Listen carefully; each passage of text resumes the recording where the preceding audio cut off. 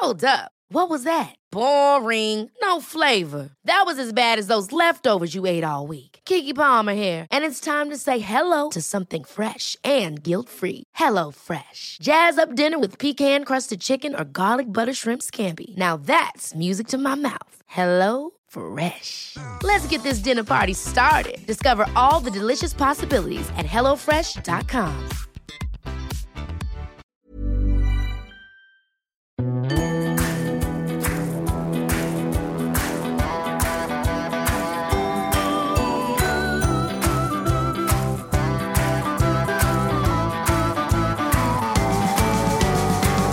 Welcome back to the Women's Podcast. I'm Roisin Ingle, and as you listen to this, I am off somewhere very far away and hopefully warm on my holiers, and I hope some of you are going to have a bit of a break as well.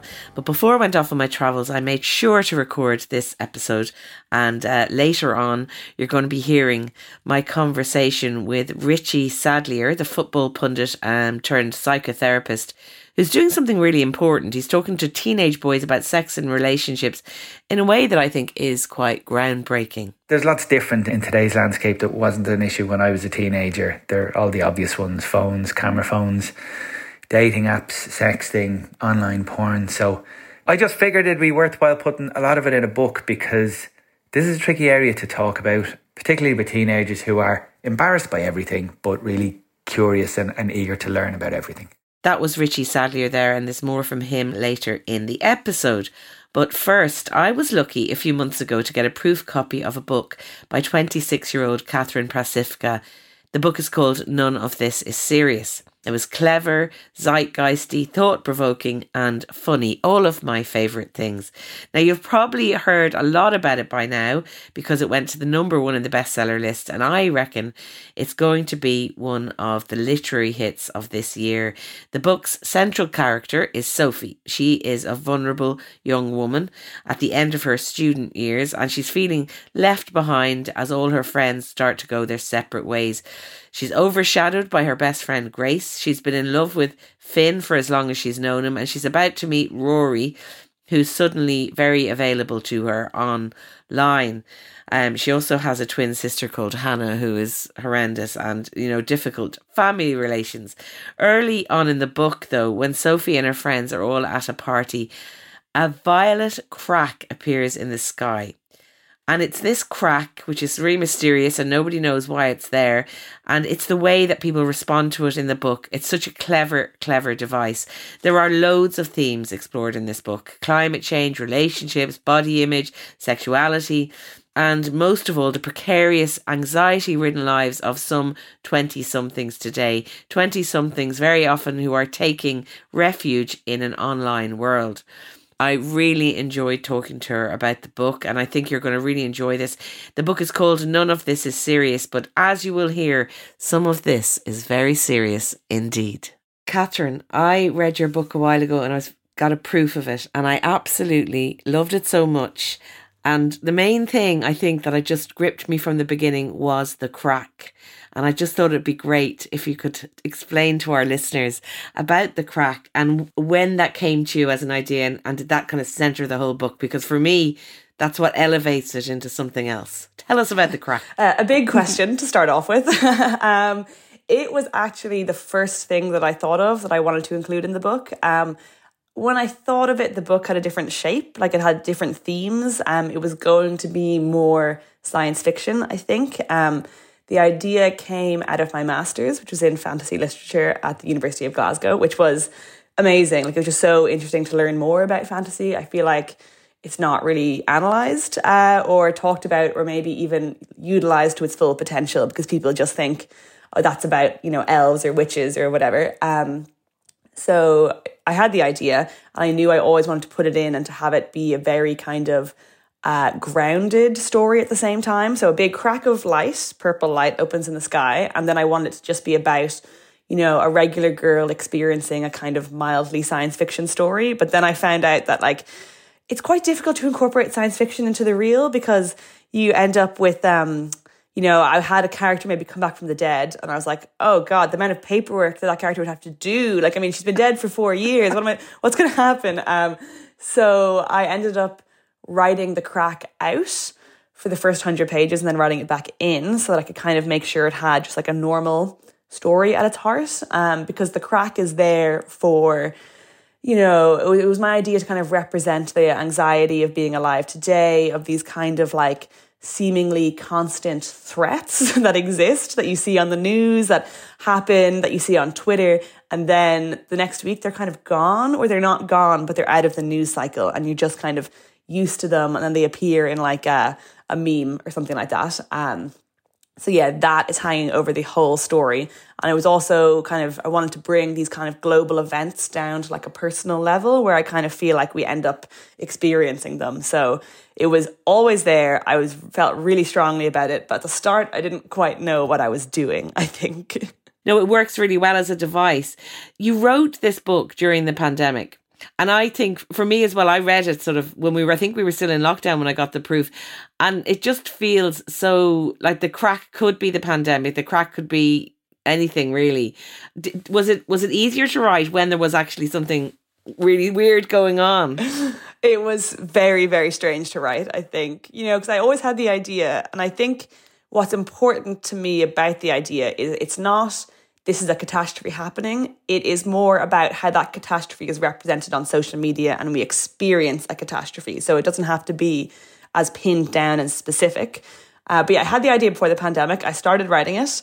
And then as the pandemic happened, a lot more ideas kind of appeared to me that I would never even have thought of, you know. So there's a bit in the final printed copy about, you know, the Taoiseach giving an address on the news, just mentioned in passing. And, you know, 6 months before the pandemic, I would not have imagined that. I couldn't have even thought of that happening. So it was kind of informative. And I mean, the pandemic is all over the novel, as much as I could try to deny it. I think every piece of art made during the pandemic is about the pandemic. Like, you know, we're all kind of struggling to deal with it. But I did have to stop myself and go, okay, you know, you're writing a work of fiction.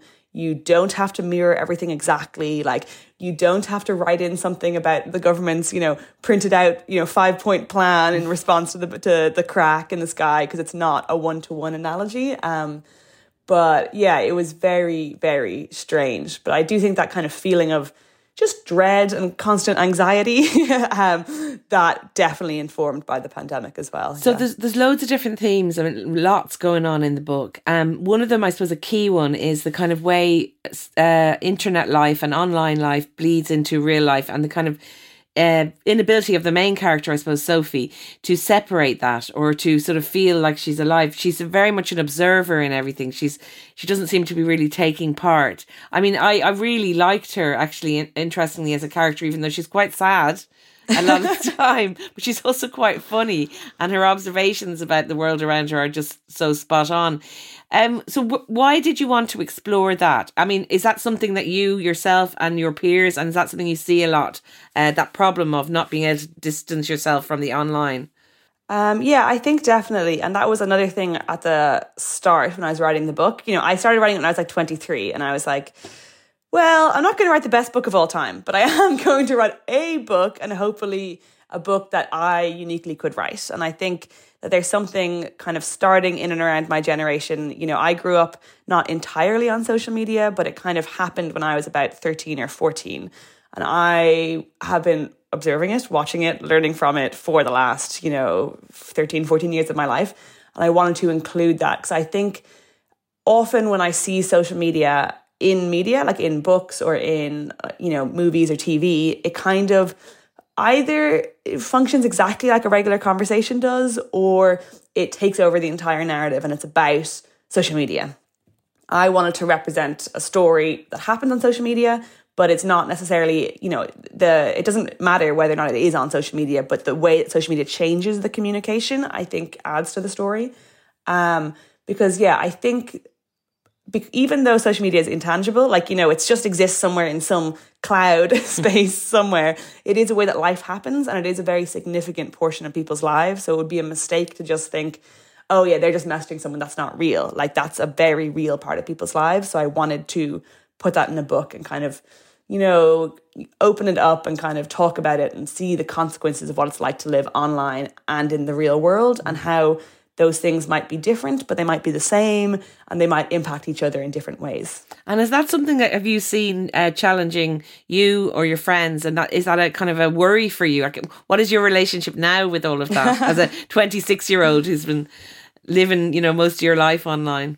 Yeah, I mean, I've definitely gone through different phases with social media. When I was in college, there was very much a feeling of I have to be constantly online and contactable. I've got a phone in my hand. If someone messages me, hey, what's up? It'd be rude for me not to immediately drop everything and reply.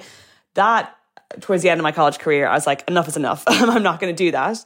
But I was still posting quite a lot. And then during the pandemic, I kind of realized that it was a huge waste of time. Like everyone was still posting to the same degree and there was still content, but that content had no meaning anymore. Everyone was just posting about the lack of content. And that kind of made me reevaluate social media. And like, I'm still on it. I still find myself opening up Instagram when I've got nothing to do. But I'm trying to kind of interrogate why. And trying to, I guess, disentangle the parts of my life that I live for me and the part that I live for like content, So like I've been talking about this quite a lot.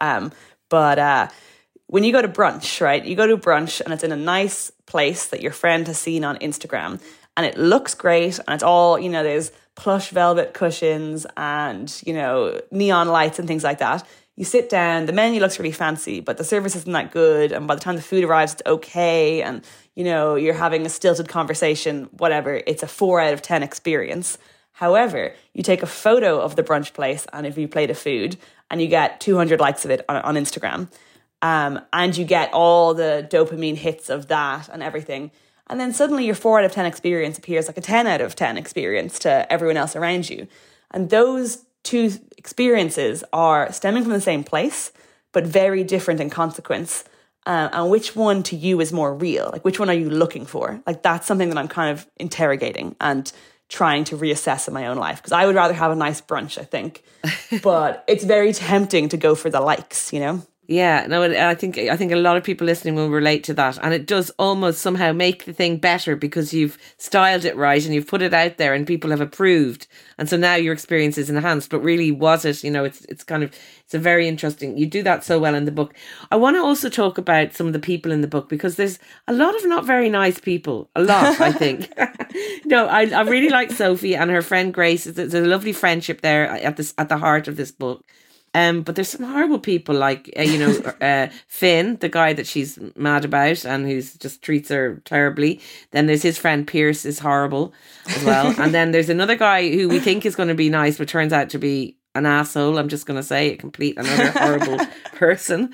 So I was wondering about that because, I really enjoyed, I felt reading the book that I was getting an absolute window and a glimpse into something that being a different age to you, I don't necessarily, it's not in my kind of life experience, but I really felt like I understood and I was immersed in the world of these young people. But there's a lot of nastiness and I just wondered why that is in the book particularly.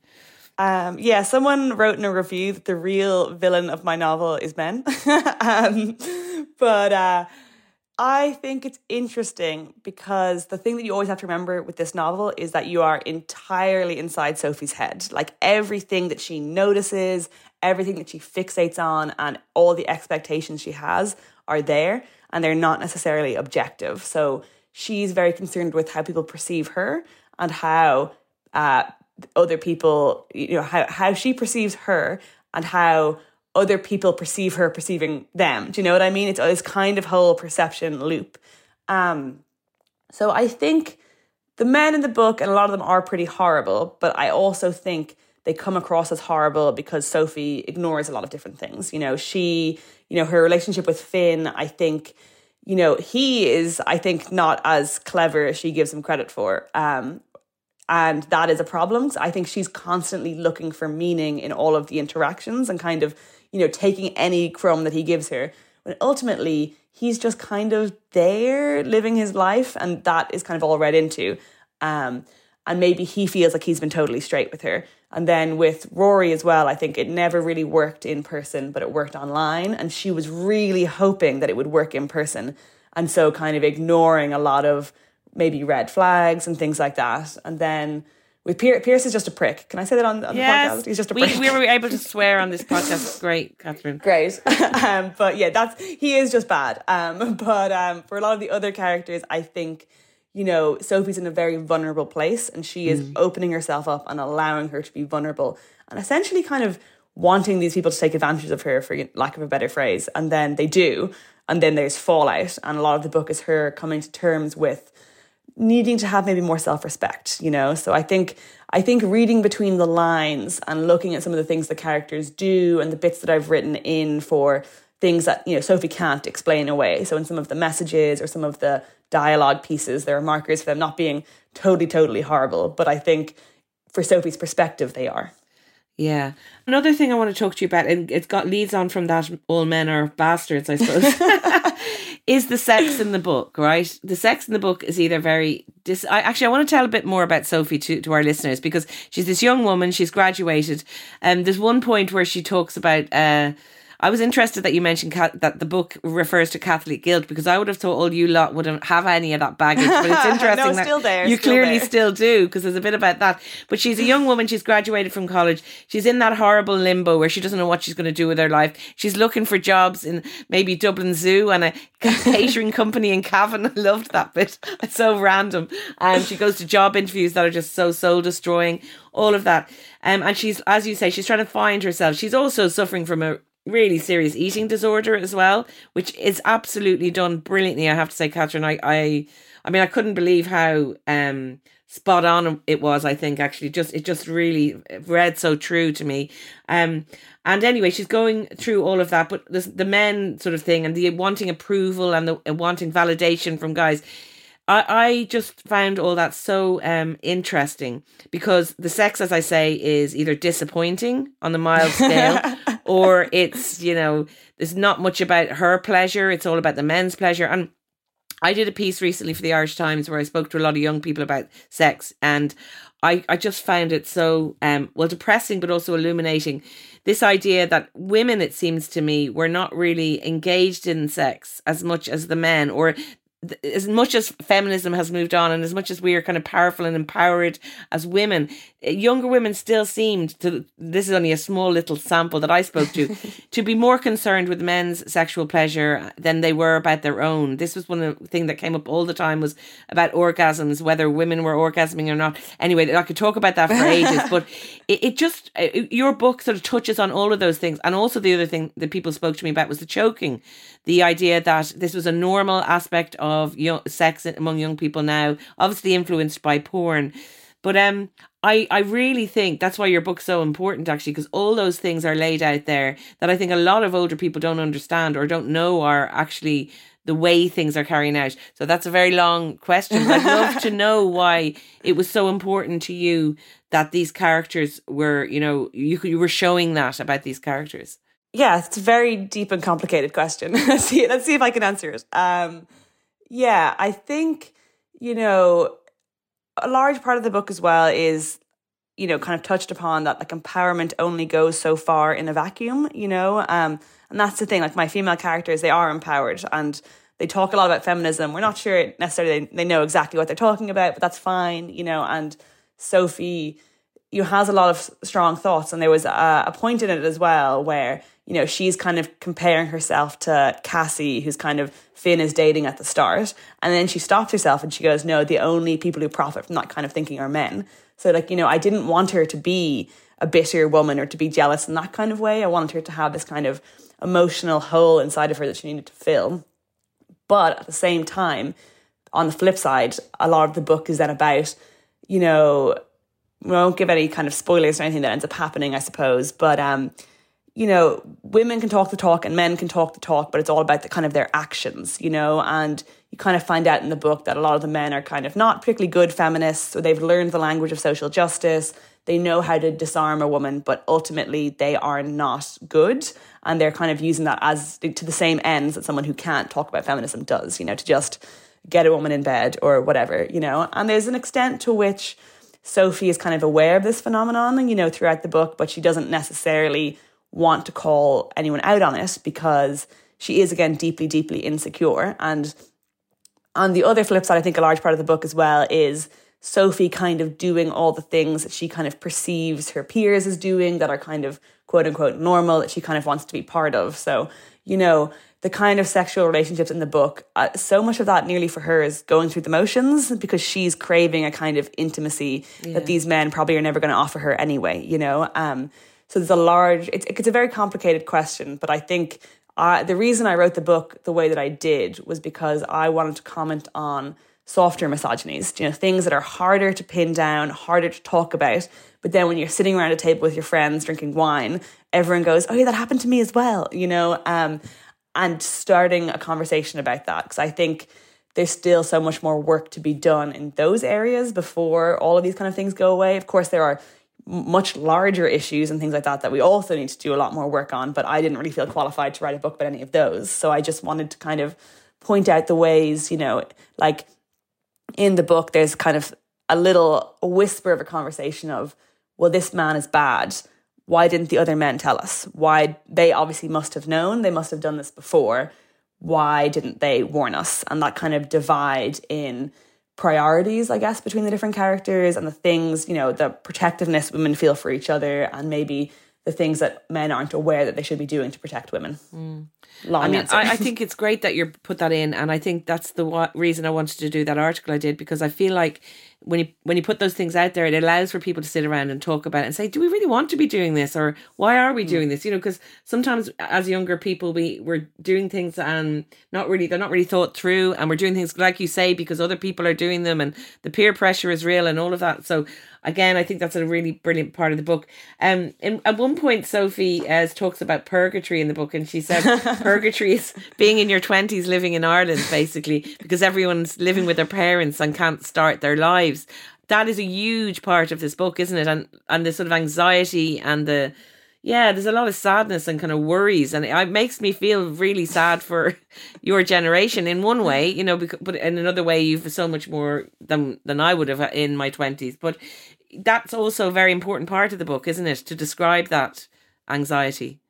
Yes, definitely. And it's funny because when I sent the book out, my agent sent it out to editors, a few got back and said, oh yeah, I really liked the book, but like, I can't believe all these people in their 20s are talking about owning a house. Like, surely they're talking about moving out. And I was like, no, like it's the specific home ownership problem because nobody can afford to rent in Dublin, you know, and it seems like it's just throwing money away to even attempt to rent. So that was kind of this funny thing that when I talked to all my friends, I was like, do you talk about wanting to own a house? They were like, yes, all the time. And people like, you know, like my, you know, cousin's boyfriend and friends of friends have been like, oh yeah, that is a huge want. But it seems like it's something that other people can't really identify with because it's not so much about freedom as a craving for stability. And that is, I think, the underpinning of the book. You know, it's about, as we just talked about, like things that are normal that we need to interrogate and prove are not normal. And it's about things that were once stable that have come entirely unstuck. And what does that mean for everyone?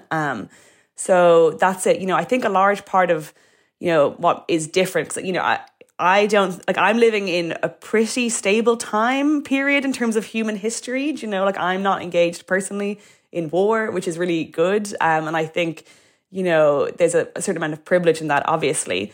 But I think how we view the kind of changes that are going on and the kind of instability is different and unique to maybe this generation, like having to be constantly plugged in, opening up Twitter and seeing, you know, dog meme, barbershop quartet, wildfires, war, and different barbershop quartet or whatever it is, you know, the way that we engage with those things and we're constantly aware of them and talking about them, I think is different. So that's why there's also like a lot of issues in the book, because I think there's a kind of generalized anxiety of, oh God, what is happening and what is going to happen? Because, you know, the kind of jobs that existed 20 years ago don't exist anymore. The kind of stability, the kind of salaries, the kind of home ownership doesn't exist. And I think, not to say that it's all doom and gloom, because I think it's funny because a lot of people older than me have said, oh, this is a very sad book.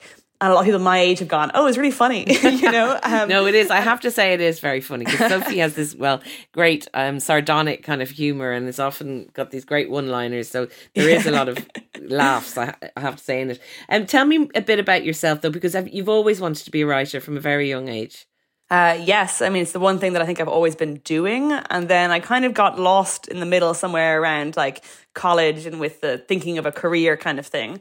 But I've always wanted, I wrote 2 novels when I was a teenager. What? One was kind of a vampire novel, kind of a Dublin reimagining of Buffy and kind of a hate right back to Twilight. I was like, no, I'm going to do vampires better. And so I worked on that for like 3 years when I was a teenager, and it was like 100,000 words. And then I did another like 50,000 words one, which was basically just what if Catherine Prasifka wrote The Hunger Games as a 17-year-old. And then I did English in college, obviously. And then I thought I was going to change career, maybe do a master's in something else. Maybe I don't know what I thought I was going to do. But then I read the line description of my master's in fantasy in Glasgow. Like I read just like one sentence, and I was like, oh, it's that. Nothing else would do. I'm going to do that. And then I thought I was gonna, as I said, get a real job, find myself, get some life experience, and write a novel. And then the pandemic happened, so I was like, well, no life experience, better just write the novel, I guess. Yeah. And that's where we are. I think now is a good time to bring in the fact that your brother's wife is quite a very famous writer. And I was thinking about this, the fact that your sister-in-law is Sally Rooney. Like, I think you're an incredible person, because if that was me, I don't know, I'd either have been paralysed into not doing anything because of the huge success, or I'd be like, oh, please help me, and is this any good? You know, and you didn't do either of those things. You weren't paralysed. You sat down and you wrote your book, even while, you know, someone close in your family is achieving these incredible heights. And also you did something that I think is amazing. You never told her you were doing this. So if you don't mind talking about it, because I know everyone wants to ask you. I was thinking, will I ask her about Sally Rooney or will I not? And I thought, well, I better ask her. But if you don't mind, because I do think it's interesting. That's fine. Your strategy around it was very interesting. Yeah, you know, it's kind of funny because this is a life path that I feel that I've always been on, you know, apart from knowing Sally. You know, I'd already decided I wanted to do English at the point at which my brother brought his girlfriend home and said, it's my girlfriend who's doing English in Trinity. And I was like, oh, I'm going to do that, you know. So like, we're completely separate. And I think our approaches to literature are completely separate. But it's hard, I think. I mean, watching her succeed was incredibly inspirational, I think. You know, she did it and I was like, well, maybe this is a thing people can do. But at the same time, it's difficult kind of watching other young Irish writers get published. And it's like the next Sally Rooney, the new Sally Rooney. This book is not as good as Sally Rooney. This book might be better than Sally Rooney. You know, it's kind of a weird frame. So I always knew, I was like, well, I want to write a book. I think, you know, I'm not sure this book would have been the first book that I would put out into the world if not for the pandemic. You know, like I think this was the book that I felt I had to write during the pandemic because I didn't have any other life experience. I thought, okay, well, it's a bit unfortunate that it's going to be about a young Irish woman just graduating college. But then I was like, well, I could set it elsewhere. I could set it in Glasgow where I lived, but that didn't seem true to me or the story that I wanted to tell. So from a marketing perspective, it might have been easier if I was like, here's my high fantasy novel about elves. But I didn't feel during the pandemic I could have written that. But I just knew, I was like, I'm bringing this out. You know, there were deliberate choices I made with the manuscript. Like there was like 1 or 2 stray references to Trinity. I was like, cut that out, get rid of, you know, as much as possible. And then at the point where I finished the manuscript, I was like, okay, well, what will I do? Who will I send it to? And I ended up sending it to like my second cousin who had worked in the literary world in Ireland, just looking for like advice on what to do, like finished book, what now? Like nobody kind of tells you. And then she loved it. And then I sent it to my agent and then she loved it. And it just started kind of snowballing. So at the time where it might have made sense to send it to Sally, I already kind of had a book deal. So it kind of, you know, it was about 6 months between sending it to like the first person and kind of signing with Canongate. So she was just like, why didn't you ask me anything? I was like, well, I never had a moment to. But anyway, it's funny talking about it now because I think even I did everything I possibly could to keep it as far away from her as possible. But I think people are obviously still curious and there are still headlines. But I kind of relish the day when I get my own headline, subheading, and first paragraph without a mention of Sally. You know, that'll be the good day. Yeah, well, I'm sure that's not far away. I mean, I think you are just going to forge this path completely on your own. But I do think it's admirable, and I think it's kind of cool because it allowed you at this point to be able to say, I think you said in an interview, hand on heart, you know that it had nothing to do with her because you just didn't let her get in, involved. So, you know what I mean? It was a very clever thing to do. And you are your own writer, and I mean, I hope you do write that book about elves, because I'd read it. But maybe like book 3 or 4, I'm building up to the high fantasy world building. We won't get into it at all. I've got so many thoughts about fantasy and how it should be constructed apart from tropes that carry bad things with them, which is very difficult to write. So give me like 10 years. So what has the feedback been like for the book? I mean, you're going through this massive publicity drive now. You're having to talk and say the same things in interviews, be asked the same things over and over again. Actually, Sally talks about that really well her character in Beautiful World, Where Are You? I love that bit of the book where she talks about that. But it's a kind of relentless thing. It's very exhausting and draining. But are you enjoying it? Is it amazing to have the book out there, your first one? It is bizarre, and I haven't had to repeat myself too much. I have used that brunch anecdote before, but I use that in conversation anyway. Sometimes I change it up for a coffee. But there is so much in the book, that I'm lucky that I can kind of just pick and choose different things to talk about. And overall, it's kind of been amazing, I can't really conceptualize my book as anything bigger than it is, which is a book of nearly 300 pages sitting in my hand. And so when individuals reach out and they say, I really liked your book, that was great. But then when, again, there are kind of headlines and people are talking about it in trends and, how well does she differentiate herself from all of these Irish women that we've decided are the same, those kind of things. I'm like, it's just a little book. I kind of can't really understand, Or it was after the launch and everything in Hodges Figgis, it was their best-selling book of the last week. So it was on the top shelf, and I walked in and I was like, who wrote that book? What's that doing there? This is just a little book in my hand, which I honestly think is probably healthier than getting involved in any of the other kind of stuff. Oh, definitely. And I mean, the other thing I haven't mentioned the climate, obviously a huge thing through it and part of the anxiety. And again, I think the crack sort of is very represented there in a way. What the hell's going on in the sky? What's happening to us? But also family. Sophie has a twin sister, Hannah, who's also not a very nice person. I'll call her a monster. I wrote down Hannah, monster. She has childhood trauma and she's had difficult relations in her family, very much feels left out and all of that.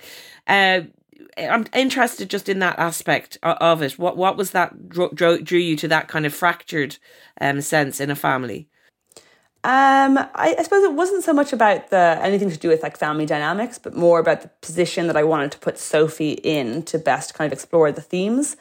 And yeah, with Hannah, originally, she was the character who's going to come back from the dead in the very first draft, and it was too complicated.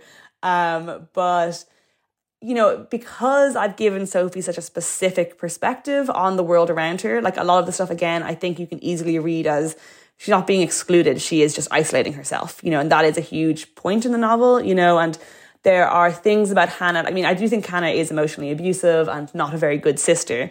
But there are moments when it could be read as her genuinely trying to reach out, or there's moments when her friends talk to Sophie and they say oh, Hannah says you're really funny or something. And she goes, what? No, that's different, So I don't think she has the full perspective on her sister. And I think probably it's slightly more of a two-way street than she kind of portrays. But because of her totally warped perspective, I think, she is so concerned with how people perceive her, and she thinks that everyone in her family treats her like a child and treats her like she was when she was 13. So then that idea kind of gets into her head, and then she acts like she's 13 around them at the same time. It's this kind of self-perpetuating loop. Yeah, and that was it. I kind of wanted to make her unstable and to have a contrasting figure. So between Sophie and Hannah, this kind of aspirational thing of Hannah is everything Sophie wishes she could be, therefore she's demonic. She's everything she does is awful. She goes for a run. Oh my God, what a bitch, all that kind of stuff, and then to have a contrast between Hannah and Grace, Sophie's friend, who Sophie kind of loves, kind of hates, kind of wishes she could be, is kind of constantly trying to replicate. But I actually think Hannah and Grace are a lot more similar than Sophie would like. It's just that Grace is more accessible and is willing to give her kind of a more reciprocal relationship. So there's this little kind of triangle going on between them. Well, speaking of family, your mum put the cover of the Irish or the Sunday Times on the wall in a frame. She's obviously very proud. Is it really a lovely thing for your whole family? Like, your brother is married to a really successful author. Now his sister, he must feel a bit like, I better get a book out. Another one, yeah. It was very funny. At the launch, they were cousins upon cousins upon cousins, like that I, haven't met in 10 years. And they were like, finally a blood relative, No, it's been amazing. And I think everyone around me has been able to enjoy it a lot more than me, because for me, obviously, there's the anticipation at any moment some things could go horribly wrong. But for everyone else, they're like, that's amazing. Wow. My dad said the day that I got the book deal was the proudest moment of his life. Now, I do have 2 brothers, and we also were all born on days of his life. So this is like a big moment. And my mum is just, she can't really believe it, She said, I can write whatever I want about family or a mother figure so long as I make money from it. She's like, that's fine. She's like, whatever. And when she kind of comes up in interviews like this, so I'll quote something that she said and she'll be, in a line, she'll go, yeah, I don't really know how the mother character came across in this extract or whatever. But no, everyone's been tremendously supportive and great. And I'm just kind of here I don't know what's going on. Oh, it's great. And listen, what about your next book? What's happening? Well, I quite like being a writer. I think it's a really good job. So I would like it to continue to be my job. I am working on something. I found it very difficult after my first book was kind of not quite finished, but kind of submitted and going through edits. I was like, well, that was great. Just write another one. That was just do another book. Why not? And the answer is it's hard. I found, especially during the last kind of tail end of the pandemic, again, I wasn't experiencing anything new any day. So there was nothing to generate any new thought. And I kind of struggled with that. I was writing things. It was bad. The prose was fine, but there wasn't a central heart. I wasn't saying anything because I didn't have anything to say. And then once things kind of started opening up again, I started to be able to think of things. And it took me a while because I'm very interested in form, using the novel to the full extent of the novel. That's why Sophie doesn't speak in the book. I was like, that's something I can do in a novel and pretty much nowhere else. So let's see how that plays out. So I'm interested in that and kind of central tones and ideas and dynamics. And so I finally have thought of one. I finally thought of something that I'm happy with.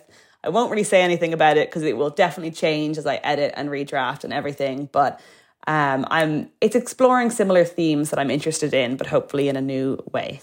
That sounds very exciting. And is there any chance that this brilliant, brilliant book, None of This is Serious, is going to be made into a TV thing or a movie or anything? Well, that's the trend, isn't it? That is. I mean, we kind of know that's what happens.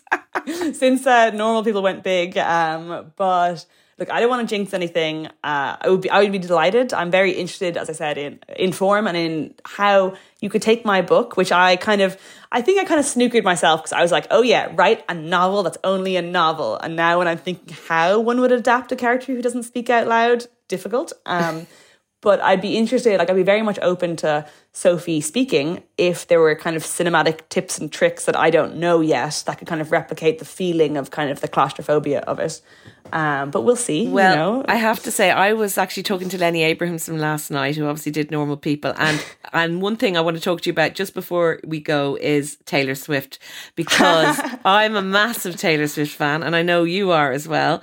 And Lenny told me a story last night of them hanging out together, and I was I couldn't even barely listen to him. I was so upset. But I loved the idea of you in the pandemic, listening to folklore and the albums that Taylor put out during... Taylor, do you see she's my best friend, Taylor? Yeah. That Taylor put out during the pandemic, and you being inspired by her work ethic and her kind of ability in that time to just produce something so extraordinary. So before you go, tell us about your Taylor love, because I love to hear other people who are as passionate about her as I am. Yeah, where to begin? I've always been a fan ever since Love Story made its way to Ireland, however it got here.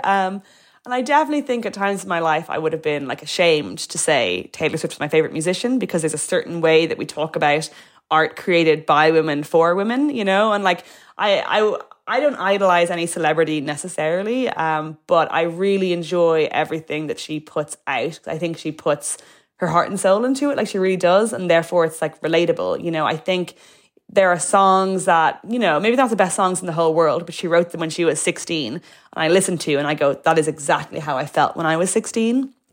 And that I definitely felt very strongly about when I was writing my novel. I was like, well, be as emotionally honest as possible, write things that are true, that people experience, not things that you might expect to read in a novel, you know. And that's why so much of the stuff kind of came out that way. I was trying to not replicate, but, you know, to follow the kind of path of what is an authentic experience that a woman has.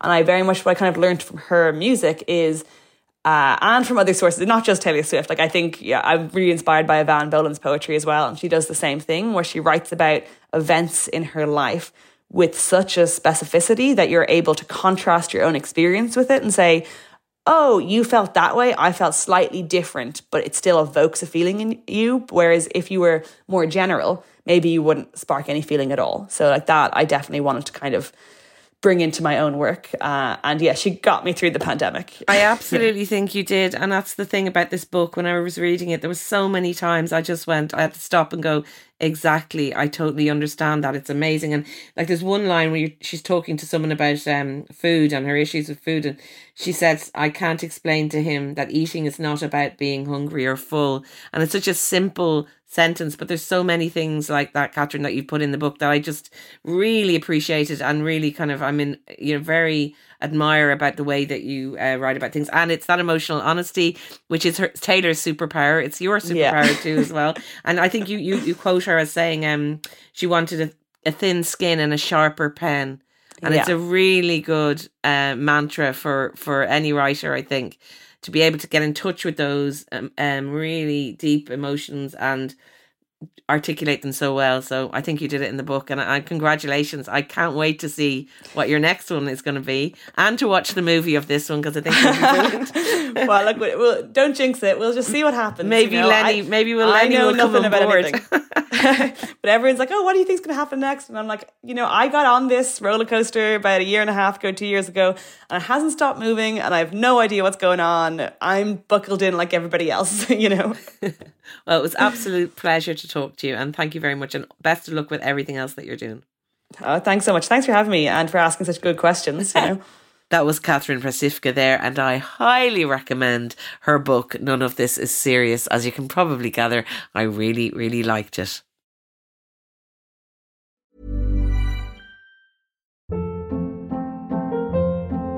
Hold up. What was that? Boring. No flavor. That was as bad as those leftovers you ate all week. Keke Palmer here, and it's time to say hello to something fresh and guilt-free. Hello Fresh. Jazz up dinner with pecan-crusted chicken or garlic butter shrimp scampi. Now that's music to my mouth. Hello Fresh. Let's get this dinner party started. Discover all the delicious possibilities at hellofresh.com. Burrow's furniture is built for the way you live. From ensuring easy assembly and disassembly to honoring highly requested new colors for their award-winning seating, they always have their customers in mind. Their modular seating is made out of durable materials to last and grow with you. And with Burrow, you always get fast, free shipping.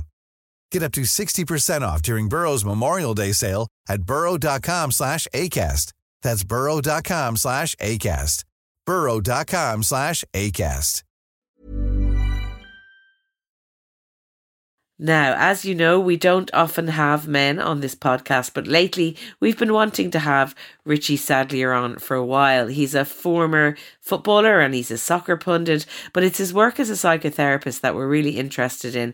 He works mainly with adolescent boys, and his insights on that are really important. Following his award-winning autobiography, Recovering, he has written a second book called Let's Talk, and it's a guide to help teenage boys navigate the choppy waters of adolescence. It's a modern guide to sex, porn, relationships, consent, and intimacy. And it's written especially for boys in secondary school. And it's a sensitive, considered guide to the often complicated landscape of sex. And, you know, in this country, we don't talk about sex properly, and the sex education is really, really poor. So we thought you'd be very interested in this, because I certainly believe that by educating boys properly about this stuff, about consent, about sexuality and all of those things, it's going to have positive repercussions for everybody, for women and for girls. So I think he's doing some very good work here. And here is my chat with Richie Sadlier. Richie, I just want to say thanks very much, first of all, for writing this book, because I think these are massively important conversations that we need to be having and young boys need to be having. But I want to know why you decided to write it and why it's important. I think when you work with young people, as I do, I'm work as a psychotherapist, and I've been doing lots and lots of talks and schools over the years. I just think it's well worth us spending our time, us being adults, to try and come up with new and creative and different ways to support them. Probably very few of us, I'll speak from my own experience, can refer back to our teenage years with lots of memories of open, non-judgmental, informative, useful conversations with adults about sex and sexuality and behaviour in relationships and how to break up. And I just think it would be really worthwhile if the youngsters today got that. And I think there's lots different in today's landscape that wasn't an issue when I was a teenager. There are all the obvious ones: phones, camera phones, dating apps, sexting, online porn. So I just figured it'd be worthwhile putting a lot of it in a book, because this is a tricky area to talk about, particularly with teenagers who are embarrassed by everything, but really curious and eager to learn about everything. And Richie, I suppose from the women's podcast perspective, the reason I think we're so delighted about it is because often, and we talk about this stuff all the time, about how women can be safe and protect themselves, and, you know, how women can deal with toxic masculinity and male violence against women and all these things. And I mean, I know your book isn't particularly about that, but what I feel has been lacking is people talking to young boys and young men about what they can be and the types of men and boys they can be. And that's kind of like, in a way, we've let them down, I think, for a long time. We haven't been speaking to them, as you say, in a very frank way. And I think these conversations, now that they're happening, are going to be game changing in terms of how men and boys are going to be in the world, which is going to have a huge positive effect, I think, for everybody. And that's why I particularly think what you've done is great. I think one of the things I hope people aren't taking from lots of the conversations I've had, because this is a book aimed at lads, and I'm going to talk about why I really believe it's useful to support lads as well. I hope that God, people don't think girls are also really worthy of support and proper education, and that we really need to listen to girls and understand the world in which they're in. 15-year-old girl is dealing with different things than a 15-year-old girl will have to deal with 20 years ago, of all the stuff I just mentioned. So, like, a lot of the stuff that's in this book is really applicable to girls too, and girls need to know about it. But I suppose I honed in on lads just because I'm just really familiar with the world in which they're in. Not just from my own experience 25 years ago, whatever it was, but just from working predominantly with them. The majority of my young clients are male, and most of the schools I went to were all male schools. So I do think a lot of the discussions recently over the last few years, you've been part of them, you've been great in loads of them, and loads of people are identifying behaviours which we got, oh my God, is this a trend? Is this a pattern? Is this stuff we have to become accustomed to? Is this becoming normal? Now, we all know the ones I'm talking about, but I feel like they're really useful conversations, and it's great that we can speak openly and really emphatically about how unacceptable lots of different things are. But I think what I really like when you ever talk about a problem is when you shift to discussing the possible solutions. And you go, right, okay, there's loads of parts of culture that we're not happy about, but is there something we can do that can meaningfully change it, even tiny step at a time? And I just made something like this hasn't been done. It's a really common sense. Like there's nothing particularly innovative or original about it. It's just giving young people information that would actually serve them well. I'm sure I could talk to you for hours about the stuff that you wish you'd have been told in your teenage life, which would have served you well in your adult relationships, right? And you're not a teenage boy. This isn't unique to teenage boys, but I think it's just better to give them information and to kind of help them in that process that is really underway with everyone who's 15 and 16, boys and girls, is you're trying to work out who you are. You're also trying to work out a set of behaviours and thoughts and expressions that are going to work for you in this new exciting teenage landscape. The stuff that you did a few years ago was childish, but it was fine because you were a child. It's not going to work anymore. So we have to help them kind of tease out how they're going to present themselves in this new exciting world that they're now in. So I just want to read out the cover, because the cover is brilliant. It's just a load of text that says, let's talk about sex and relationships, about dating, sexting, drinking and breakups and all the things you might be seeing in porn. Let's talk about pleasure, which I love that you talk about pleasure in this book. So important. Pleasure and fun, condoms and safety, and all the ways to understand consent. Let's talk about the stuff you want to talk about, the stuff you want to understand. Let's not do what previous generations of Irish people did. Let's actually talk about this stuff. You won't get everything right, nor will your partners for that matter, but you'll have a far better chance of positive experiences if you've read, talked and learned about these things in advance. I mean, it's just a really beautiful message to put out there. And you say in the introduction that this kind of book couldn't have been published even 10, 20 years ago. It's interesting that we're in a place now where we can put these things out. Yeah, I think it's great that we can. A book like this just would not have been published when I was a teenager. Probably go back 10, 15 years, there might have been a bit of resistance to it. Maybe publishers wouldn't have been supportive of the idea. And maybe parents, more importantly, wouldn't have maybe loved the idea of buying a book or handing it to a teenager which like acknowledged the world of porn, or acknowledged the usefulness of knowing how to put on a condom, or acknowledged that like really teasing out with a young person how to effectively communicate consent.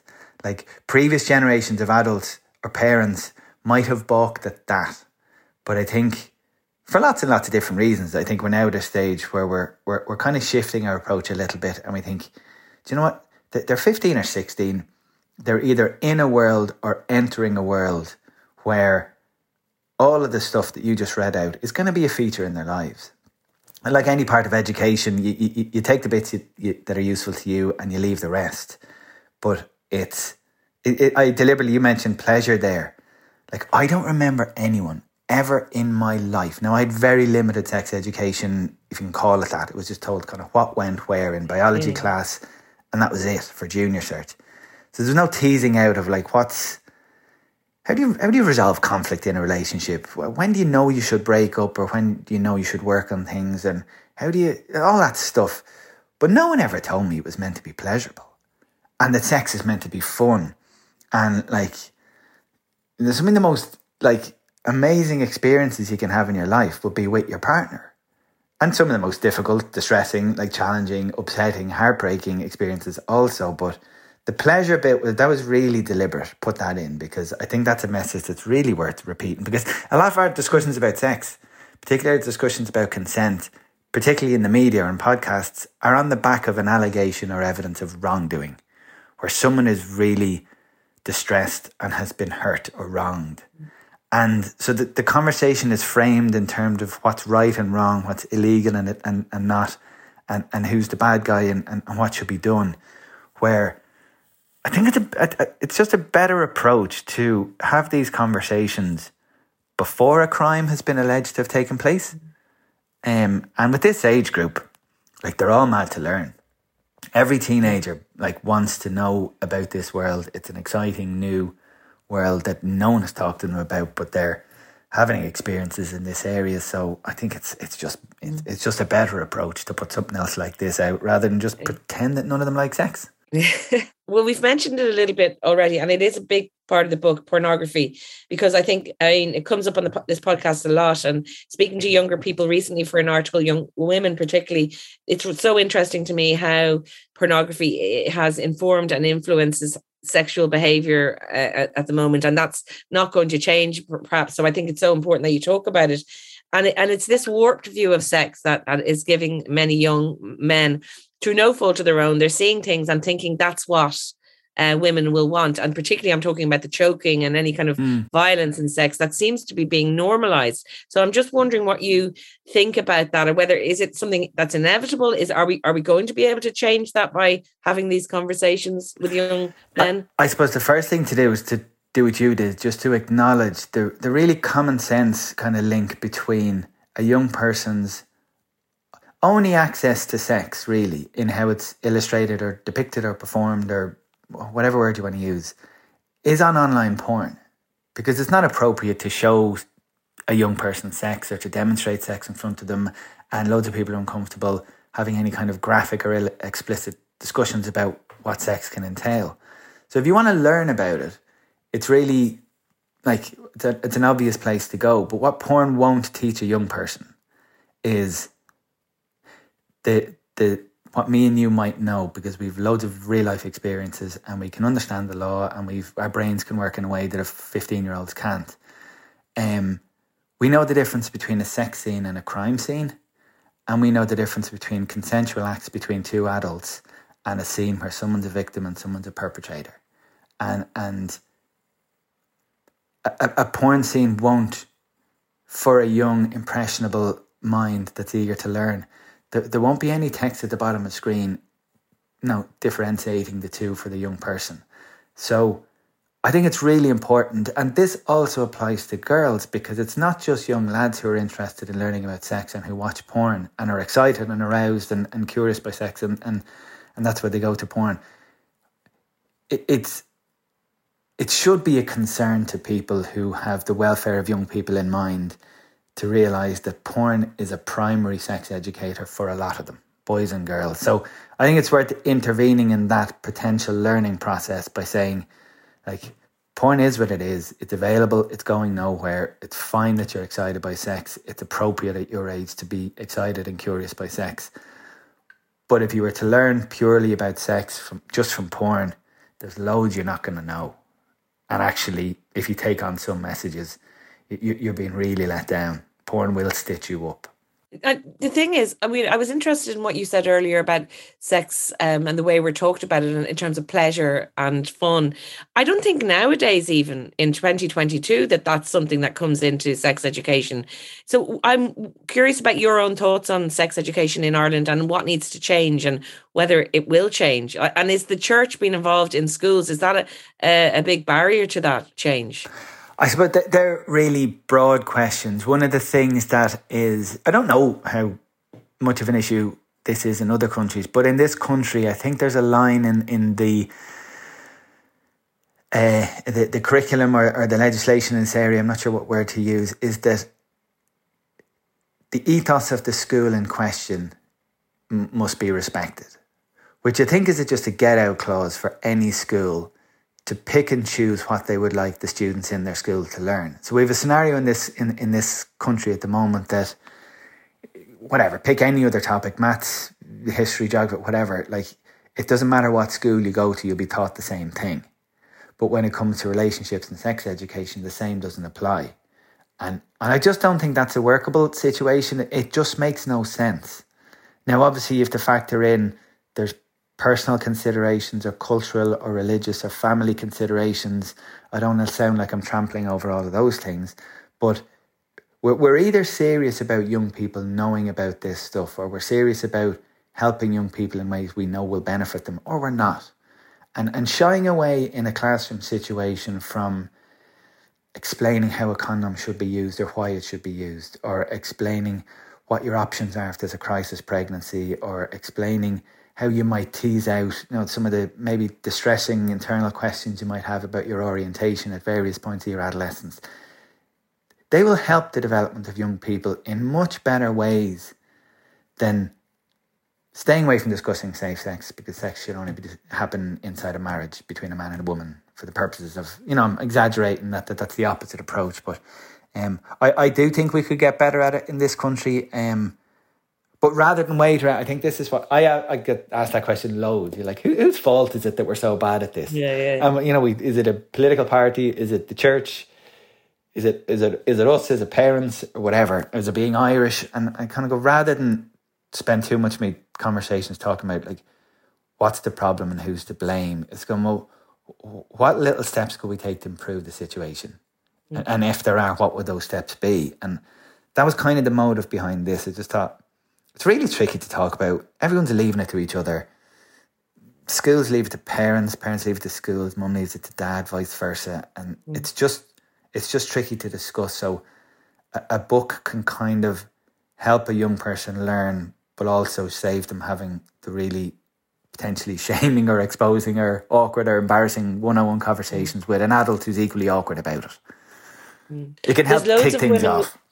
Yeah, there's loads of women listening, I know, who'll be thinking, should I get this for my 15 or 16-year-old son? So, Richie, tell them why they should, and tell them why it's important that if, because it's not a book for parents. It really is a book for those young people. So what are you hoping that they'll get from it, all these boys around the country?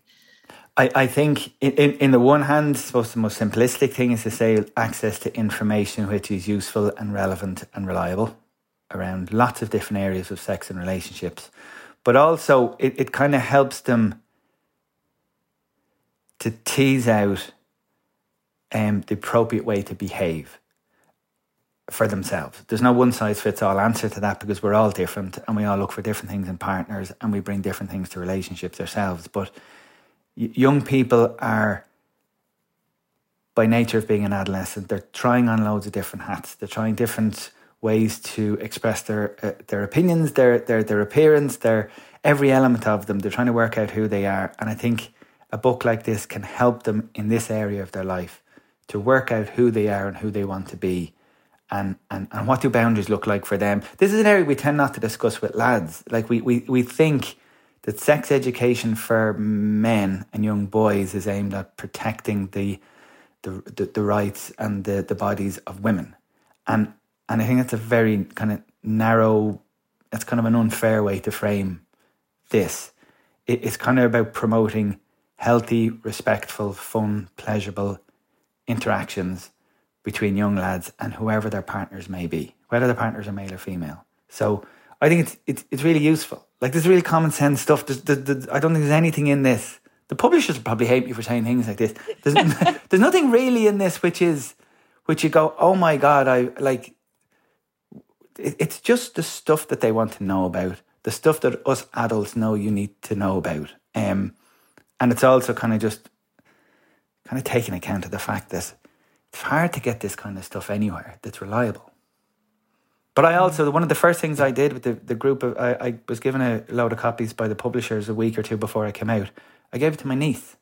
Like, she's one of the most important people in my life. She's 15, and I gave it to her because I thought this is stuff that will be insightful for you, but also empowering for you as well, because this is an area of her life which is emerging and developing as well. So even though it's aimed at boys, people could give it to their daughters as well. I have been. Yeah, I've been giving it to young girls that I know, because, again, it would be great if someone in X amount of months a year were sitting there going, this is something for girls too. I've just written this book for, like, come on, someone should do that too. And Richie, one of the really great, very powerful parts of the book is the kind of testimonies from people, young men that you've worked with, because your job as a psychotherapist and everything with adolescents is so important. How valuable were those encounters to informing what you wrote about here? Like, they were so significant, because I think sometimes I'll speak for myself here, because it's been so long since I was 15 or 16, you can kind of forget exactly what it was like. So when young people now talk about the decisions they've made, or the dilemmas they faced, or the regrets that they have, or the way I framed it in the book was just to share the lessons that they learned. Because we're devils in this country. Like I said a moment ago, we'll have a conversation about stuff like this on the back of somebody doing something wrong or someone being hurt.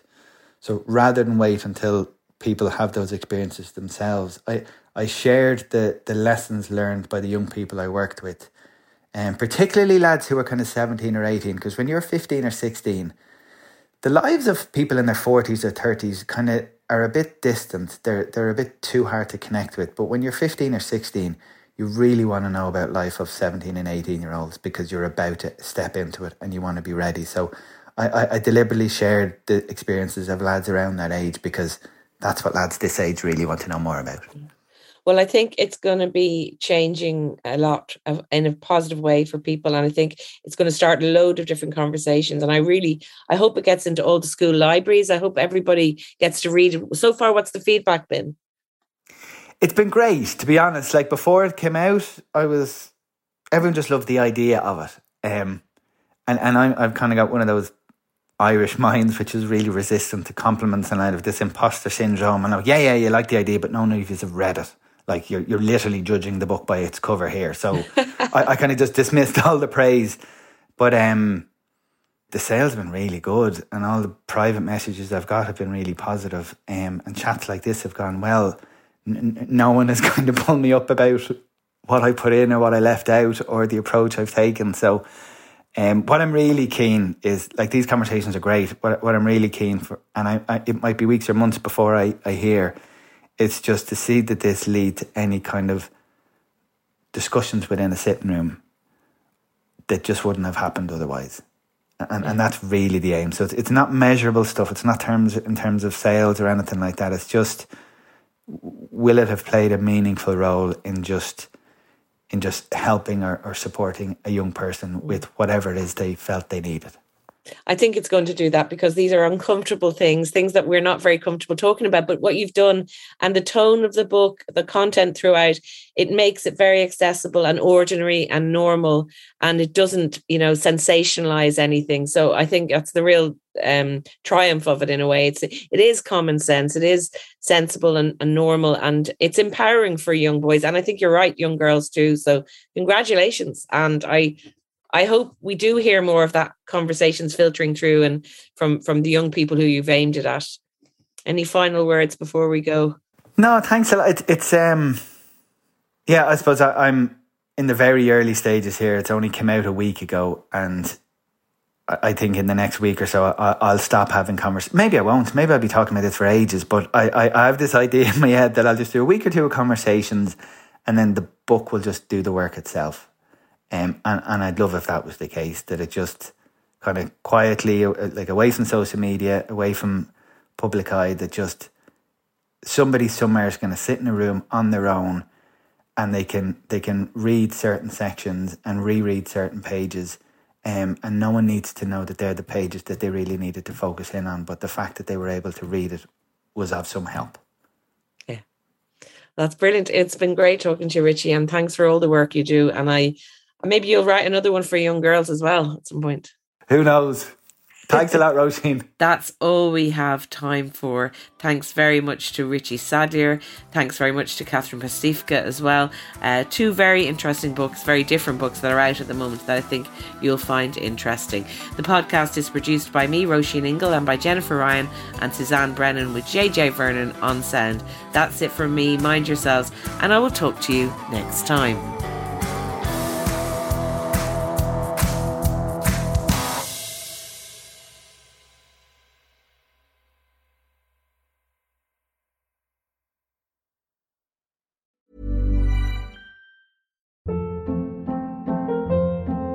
Hold up. What was that? Boring. No flavor. That was as bad as those leftovers you ate all week. Keke Palmer here. And it's time to say hello to something fresh and guilt-free. Hello Fresh. Jazz up dinner with pecan-crusted chicken or garlic butter shrimp scampi. Now that's music to my mouth. Hello Fresh. Let's get this dinner party started. Discover all the delicious possibilities at HelloFresh.com.